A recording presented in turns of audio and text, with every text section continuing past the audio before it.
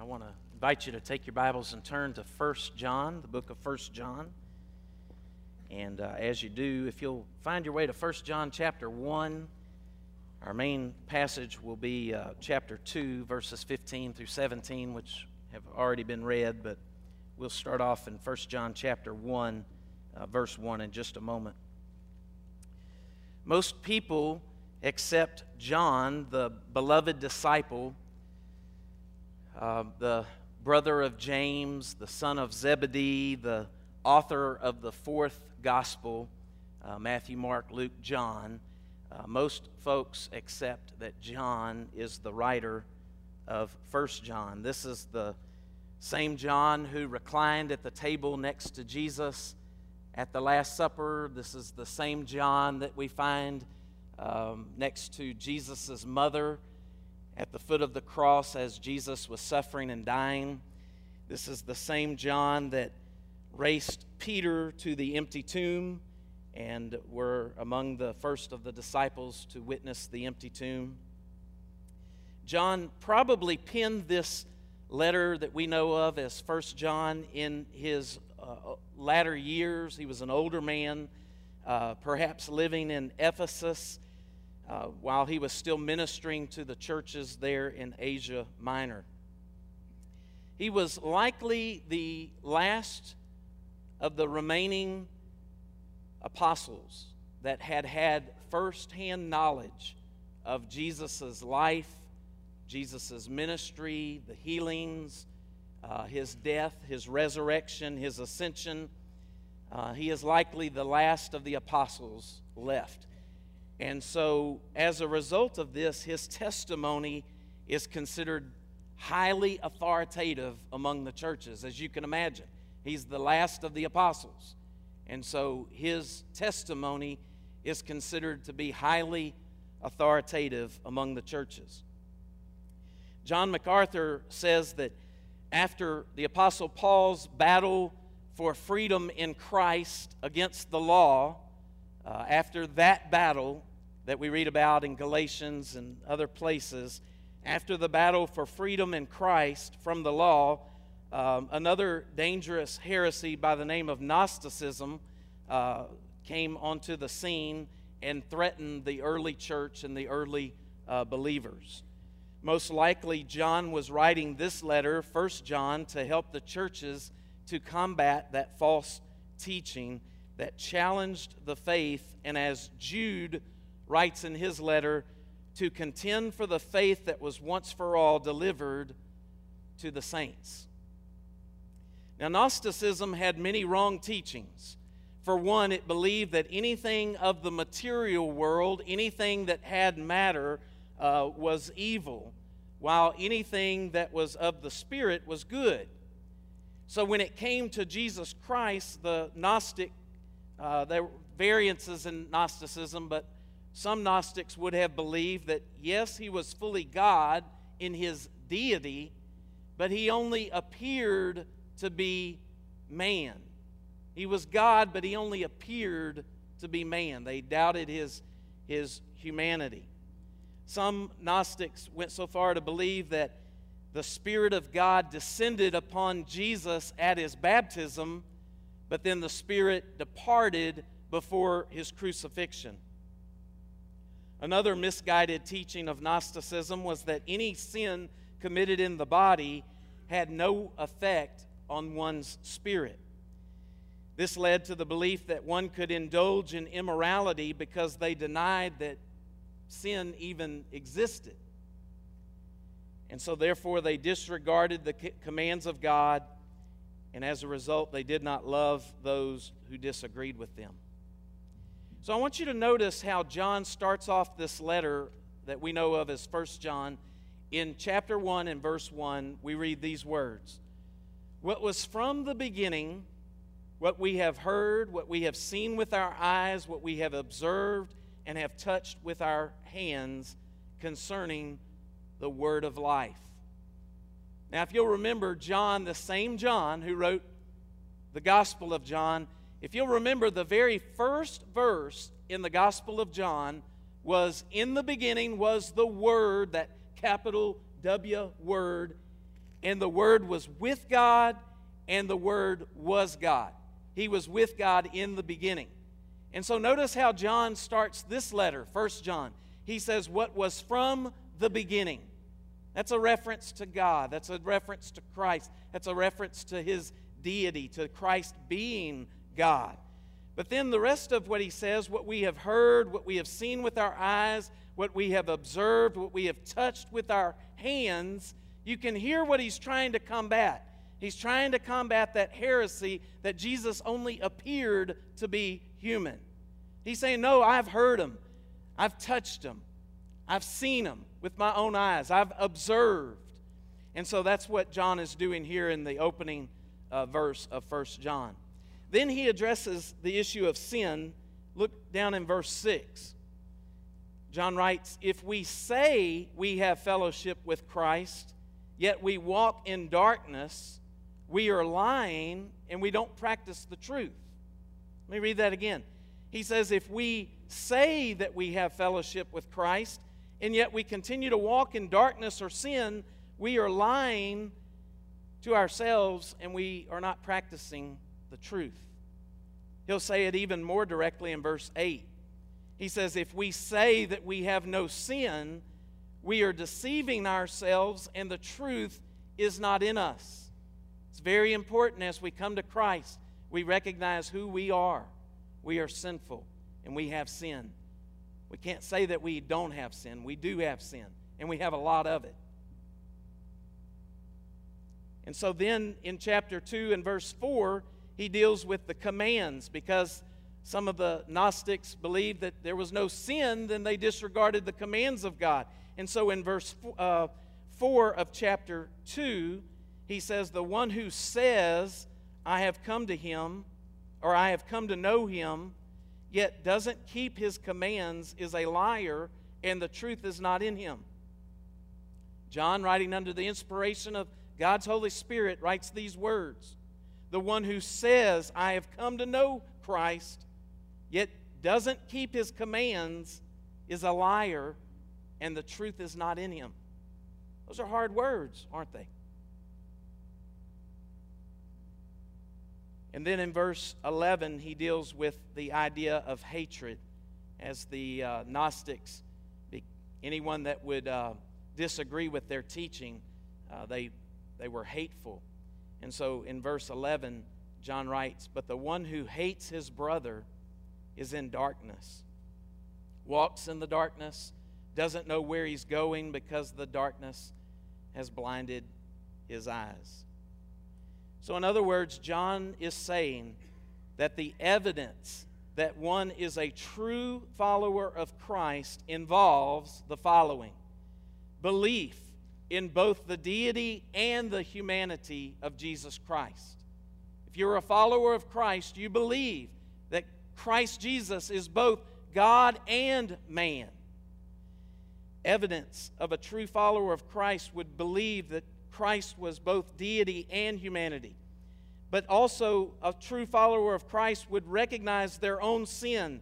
They would acknowledge their own sin, and they would even confess their own sin, according to 1 John 1:9. If one is a true follower of Christ, they will keep God's commands. Jesus said, you are my friends if you do what I say. If you keep my commands, you will abide in my love, in John chapter 15. And so it's evidence that you're a true follower of Christ if you keep God's commands. If you love your brother, it's evidence that you are saved. Because John will go on to say that who can say that he loves God and yet hates his brother? The truth is not in him, he'll say in 1 John chapter 4.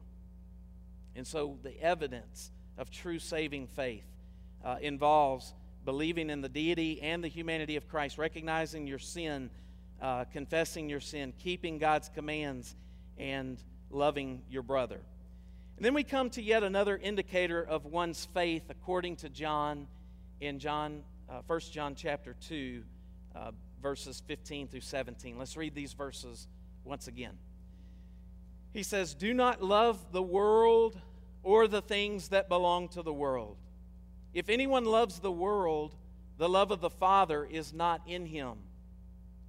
For everything that belongs to the world, the lust of the flesh, the lust of the eyes, the pride in one's lifestyle, is not from the Father, but is from the world. And the world with its lust is passing away, but the one who does God's will remains forever. John writes to believers the command of God to not love the world. To not love the world. But what is he referring to when he says world? For doesn't God love the world? Doesn't God want us to love each other? And doesn't God want us to love this creation? So what could God mean when John pens these words, do not love the world? Well, first of all, when John says do not love the world, he is not implying that we as Christ followers should not love the people of the world. We know better than that, don't we? John 3:16, say it with me out loud if you will. For God so loved the world that he gave his only begotten Son, that whosoever believes in him would not perish, but have everlasting life. There's no way that to not love the world can mean to not love the people of the world. Jesus says in Mark chapter 16 and verse 15, he said to his disciples, go into all the world and preach the gospel to every creature. To every creature. Preach this good news. In Acts chapter 1 and verse 8, Jesus would say to his disciples, you shall be my witnesses in Jerusalem and in Judea and Samaria and to the uttermost parts of the earth. We know that God loves the people of the world. We were taught as little children that God loves everyone. Red and yellow, black and white, they are precious in God's sight. You know, that's why our pastor and a team of people are in Ecuador this very morning. Today, they're going to the uttermost parts of the earth. Why? Because God loves people. And God commands us through Christ, preach this gospel to the ends of the earth. Preach this gospel to every creature. And we know that God has some from every tribe, every nation, and every tongue on earth who will be saved and will be our brothers and sisters in eternity forever. We know that God has some who will be saved. So it cannot mean that we are to not love the people of the world. But secondly, to not love the world cannot mean that God did not want us to love this created world, this physical world in which we live in. We read about his creation of this world in Genesis 1. And if we were to read it right now, at the end of each day of creation, we would read words like this. And God saw all that he had created, and it was good. And for 5 days, you would read that statement. God saw all that he had made, and it was good. It was good. It was good. It was good. And then on the 6th day of creation, God would create man. And at the end of the 6th day of creation, is it because he created man? Is it because he had finished all of his creative work? Not sure.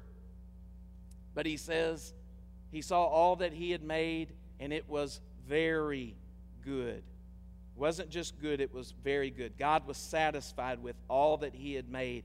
But he even commanded man to be fruitful and to multiply and to fill the earth and to subdue it. And so God placed man in the place of authority and responsibility and stewardship for this world. Now we know that man sinned in Genesis 3 and that the chaos of sin and death entered into the world of good and order. Matt Chandler says that the world in which you and I live in is not the world which God created it to be. But despite the fall of man and God's disappointment in man, God does not want us to trash this world. So it cannot mean to not love this physical world. So it doesn't mean to not love the people of the world. It doesn't mean to not love this world. So what does the command to not love the world mean? Well, the command to not love this world has to do with the organized system that acts as the enemy of God. There is an organized system that acts as the enemy of God. John MacArthur writes that it is the invisible spiritual system of evil dominated by Satan and all that it offers in opposition to God, His Word, and His people. I want to read that one more time. John MacArthur writes, it is the invisible spiritual system of evil that's dominated by Satan and all that it offers in opposition to God, His Word, and His people. In other words, there is a world in this world that is not part of God's world. So look at these scriptures and let's see what they tell us about the world. First of all, I want you to notice who's in charge of this world's system and governance. Who's in charge of this world's governance or world system and governance? 1 John chapter 5 verse 19 says that we know we are of God and the whole world is under the sway of the evil one. The whole world is under the sway of the evil one. John 12 verse 31 says, now this is the judgment of this world. Now the ruler of this world will be cast out. Notice the words, ruler of this world will be cast out. We know that cannot be referring to Christ. He's not going to be cast out. But God is the ruler. So who's this ruler? The whole world is under the sway of the evil one. There's a ruler of this world who will be cast out. Ephesians 2, verses 1 and 2.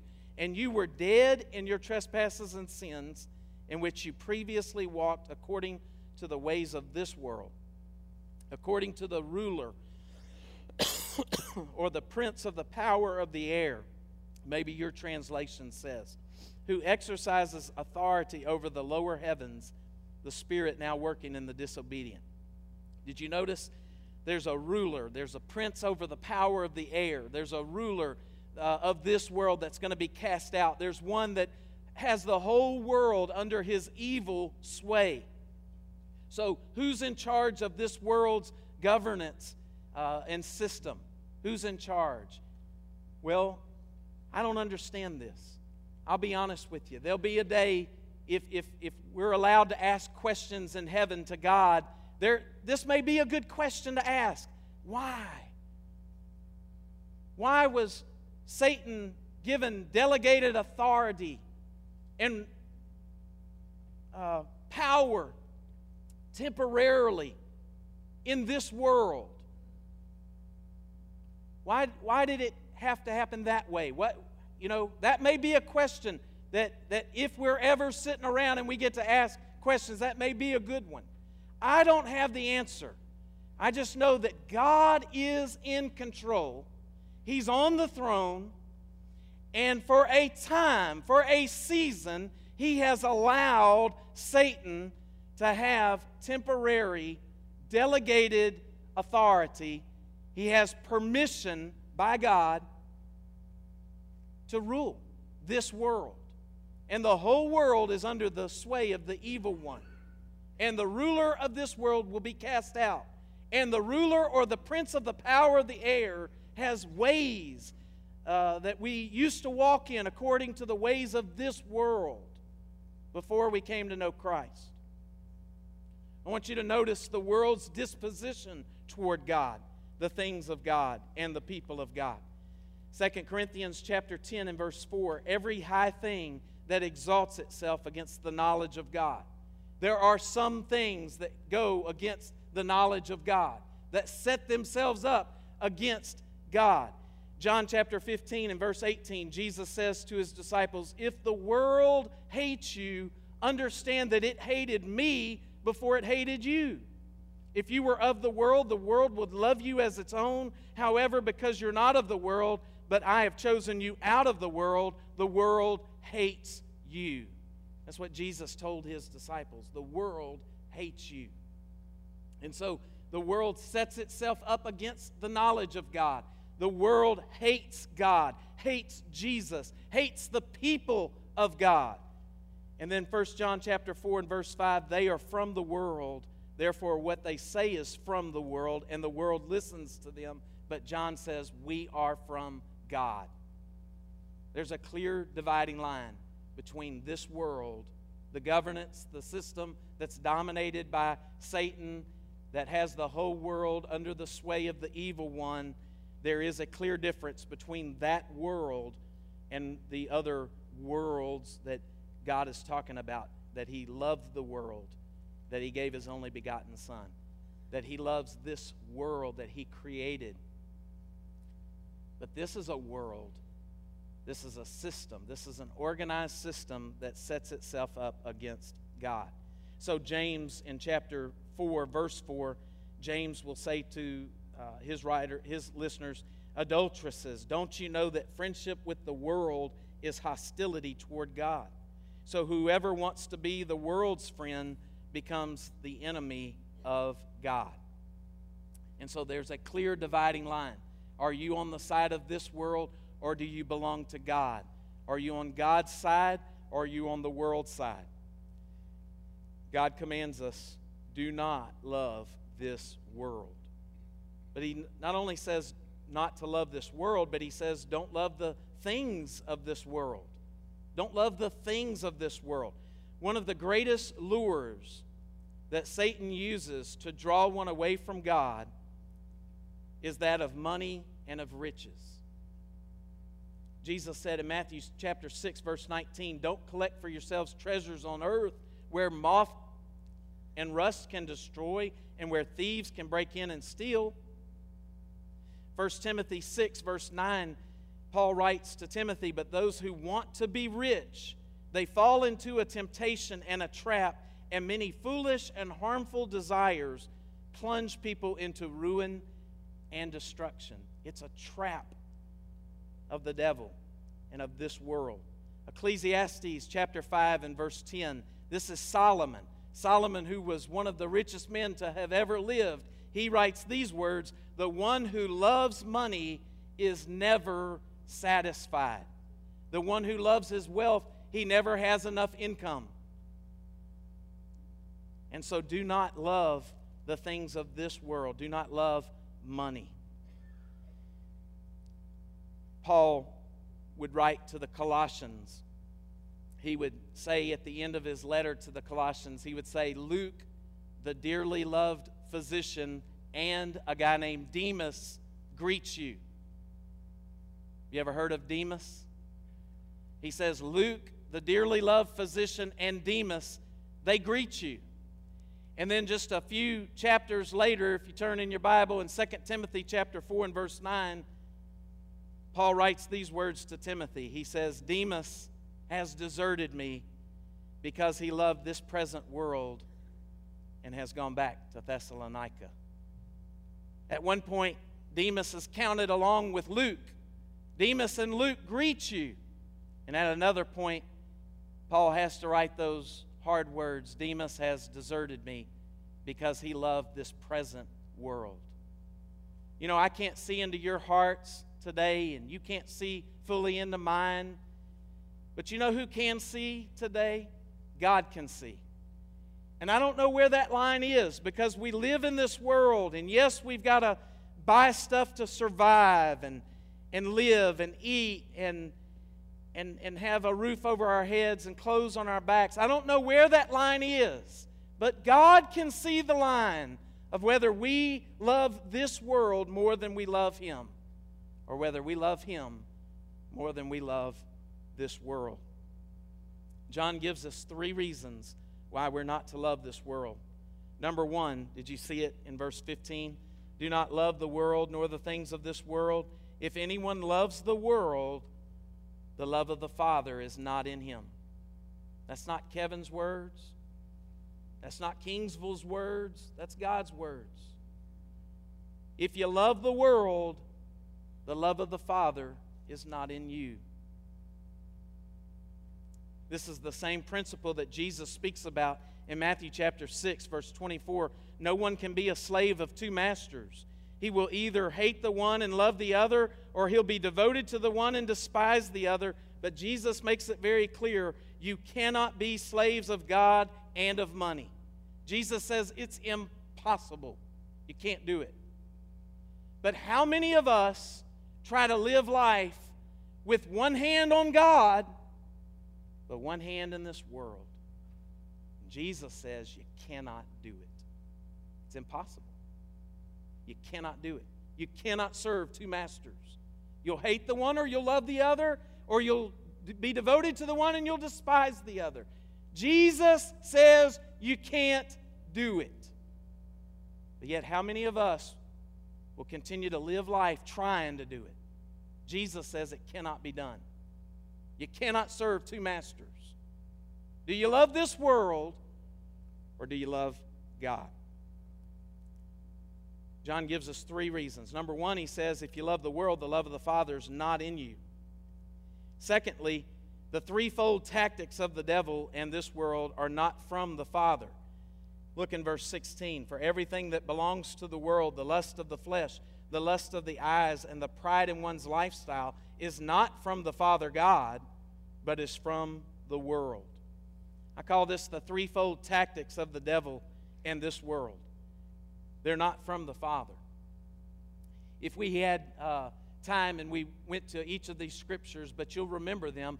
Remember early on in the Bible, in Genesis chapter 3, Eve is tempted by the devil. Remember, God has told Eve and Adam they could eat from any tree in the garden, just don't eat from the one tree.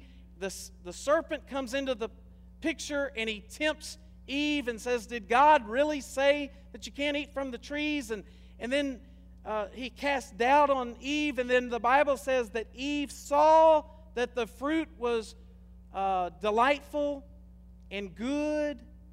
And what did she end up doing? She ended up taking the fruit and eating it.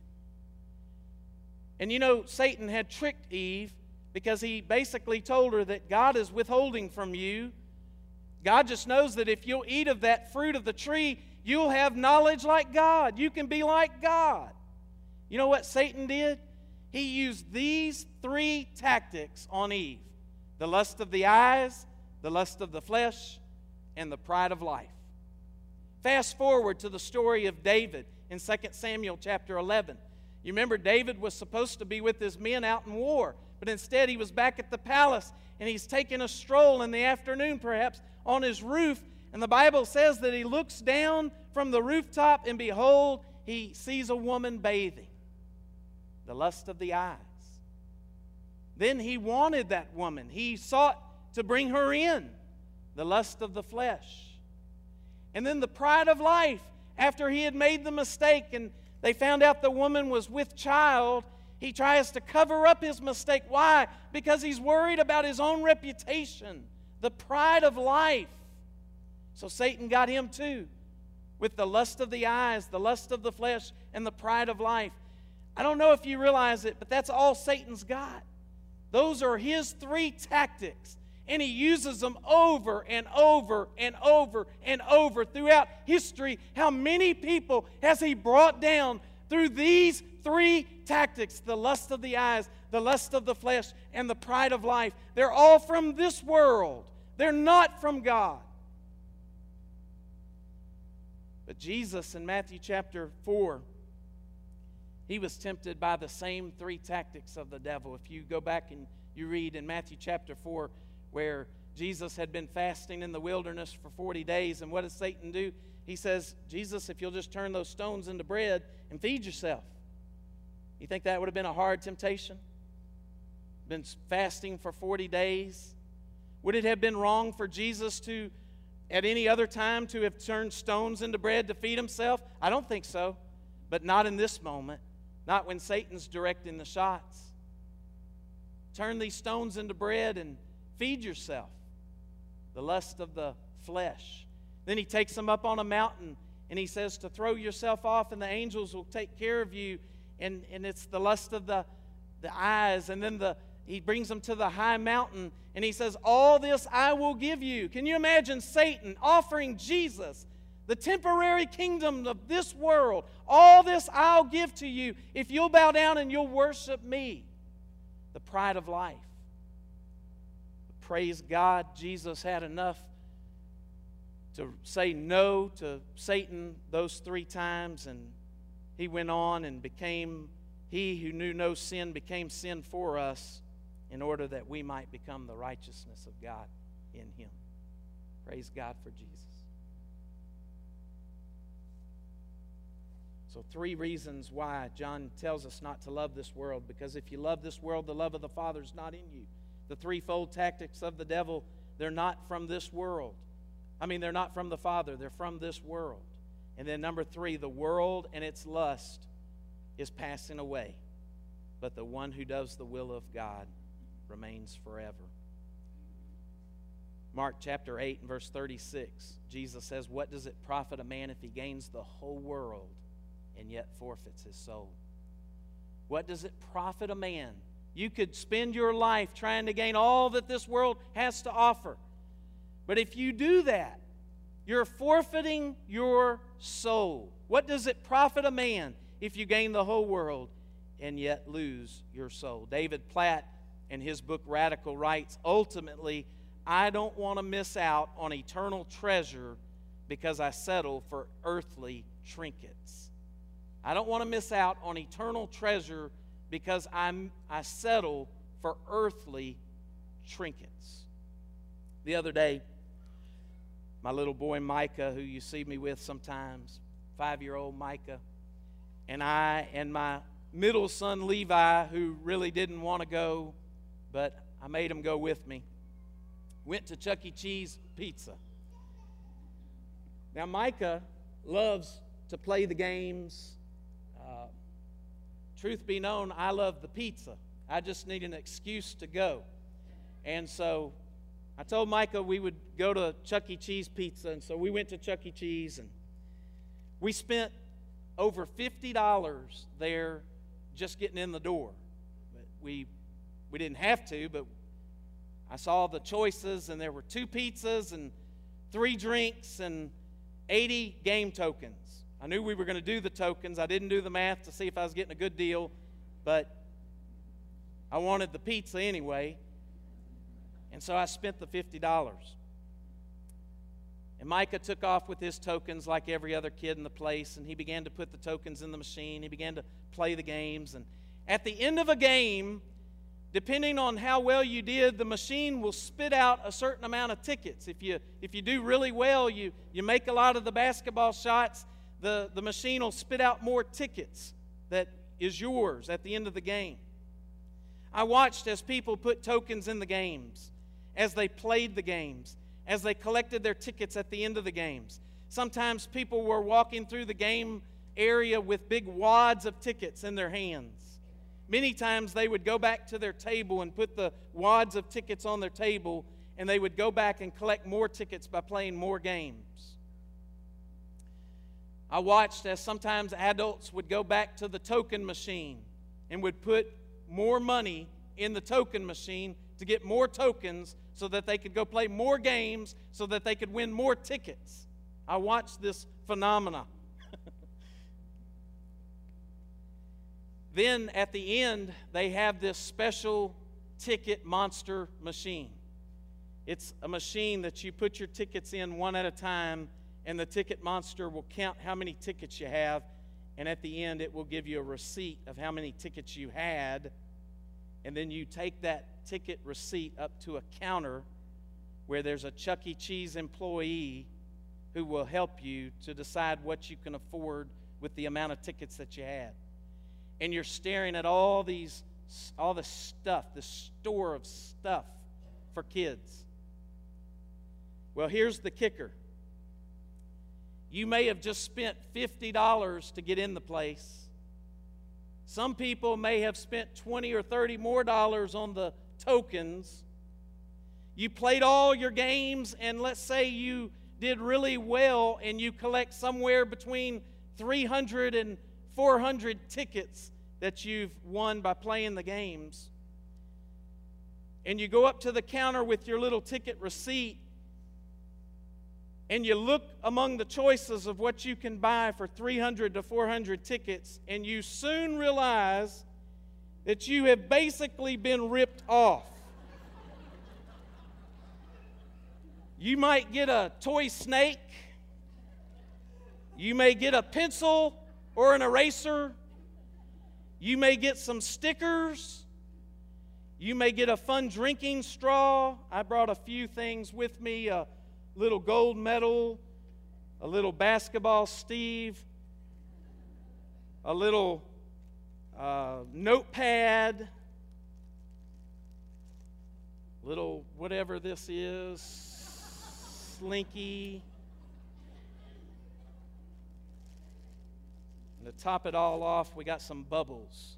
All right, some bubbles. Now, were you listening just now when I said I spent $50 to get in the place? I didn't spend $20 more on tokens, but I saw people who did.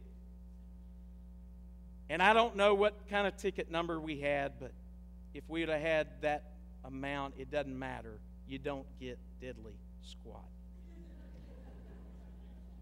So you've spent approximately $75 for some trinkets that might have cost Chuck E. Cheese $1.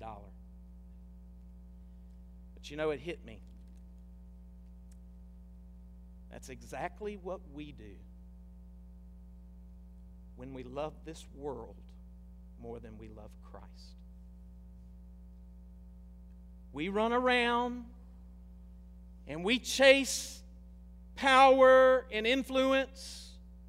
We chase possessions and wealth. We chase pleasure and self-gratification. We chase popularity and fame. We chase people and relationships.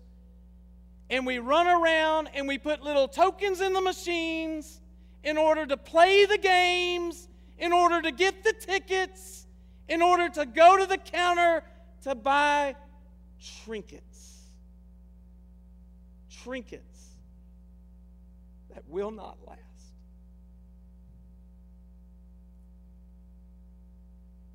When in Jesus Christ, God has given us the greatest treasure that money could never buy.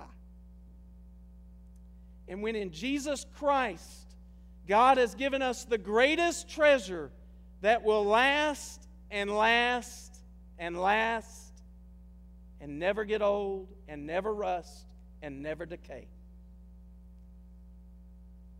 And yet we settle sometimes, so oftentimes, for trinkets. The late Jim Elliot once said this: "He is no fool to give up what he cannot keep in order to gain what he cannot lose." He is no fool to give up what he cannot keep in order to gain what he cannot lose. So how do we live out these words of John to not love this world nor the things of this world? Let me tell you, first of all, we must love and treasure God and Jesus Christ more than the things of this world.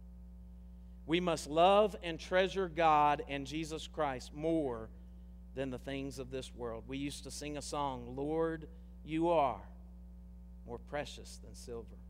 Lord, you are more costly than gold.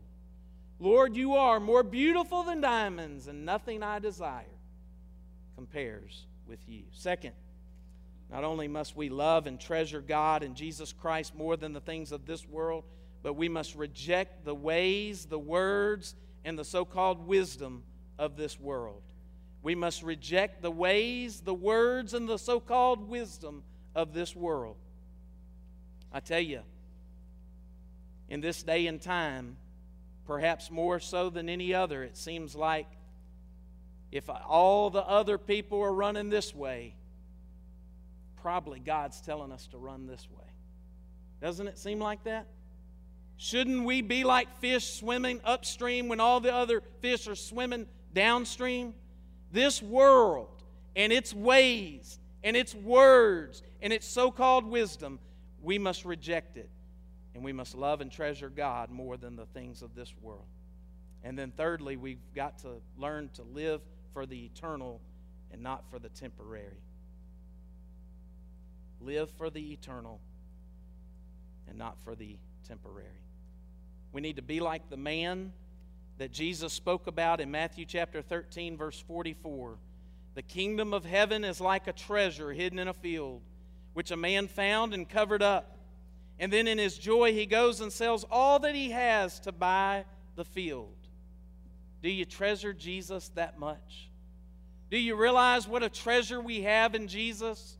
Would you be willing to sell all that you have in order to buy the field that has the treasure? Are you so convinced that Jesus is the greatest treasure that you can see the trinkets of this world for what they really are? Trinkets. Let me close and invite you to do like the hymn writer says. Turn your eyes upon Jesus. Look full in His wonderful face, and the things of earth will grow strangely dim in the light of His glory and grace. I don't know why God had me preach this to us this morning. And it was so tempting to try to be the Holy Spirit in the message today. But I left it kind of vague because God is going to speak to your heart like He's speaking to my heart. And what He says to me will be different than what He says to you. But do you love this world? Do you love and treasure Christ? Turn your eyes upon Jesus. Look full in His wonderful face. And the things of this world will grow strangely dim if you look the light of His glory and grace. Would you pray with me?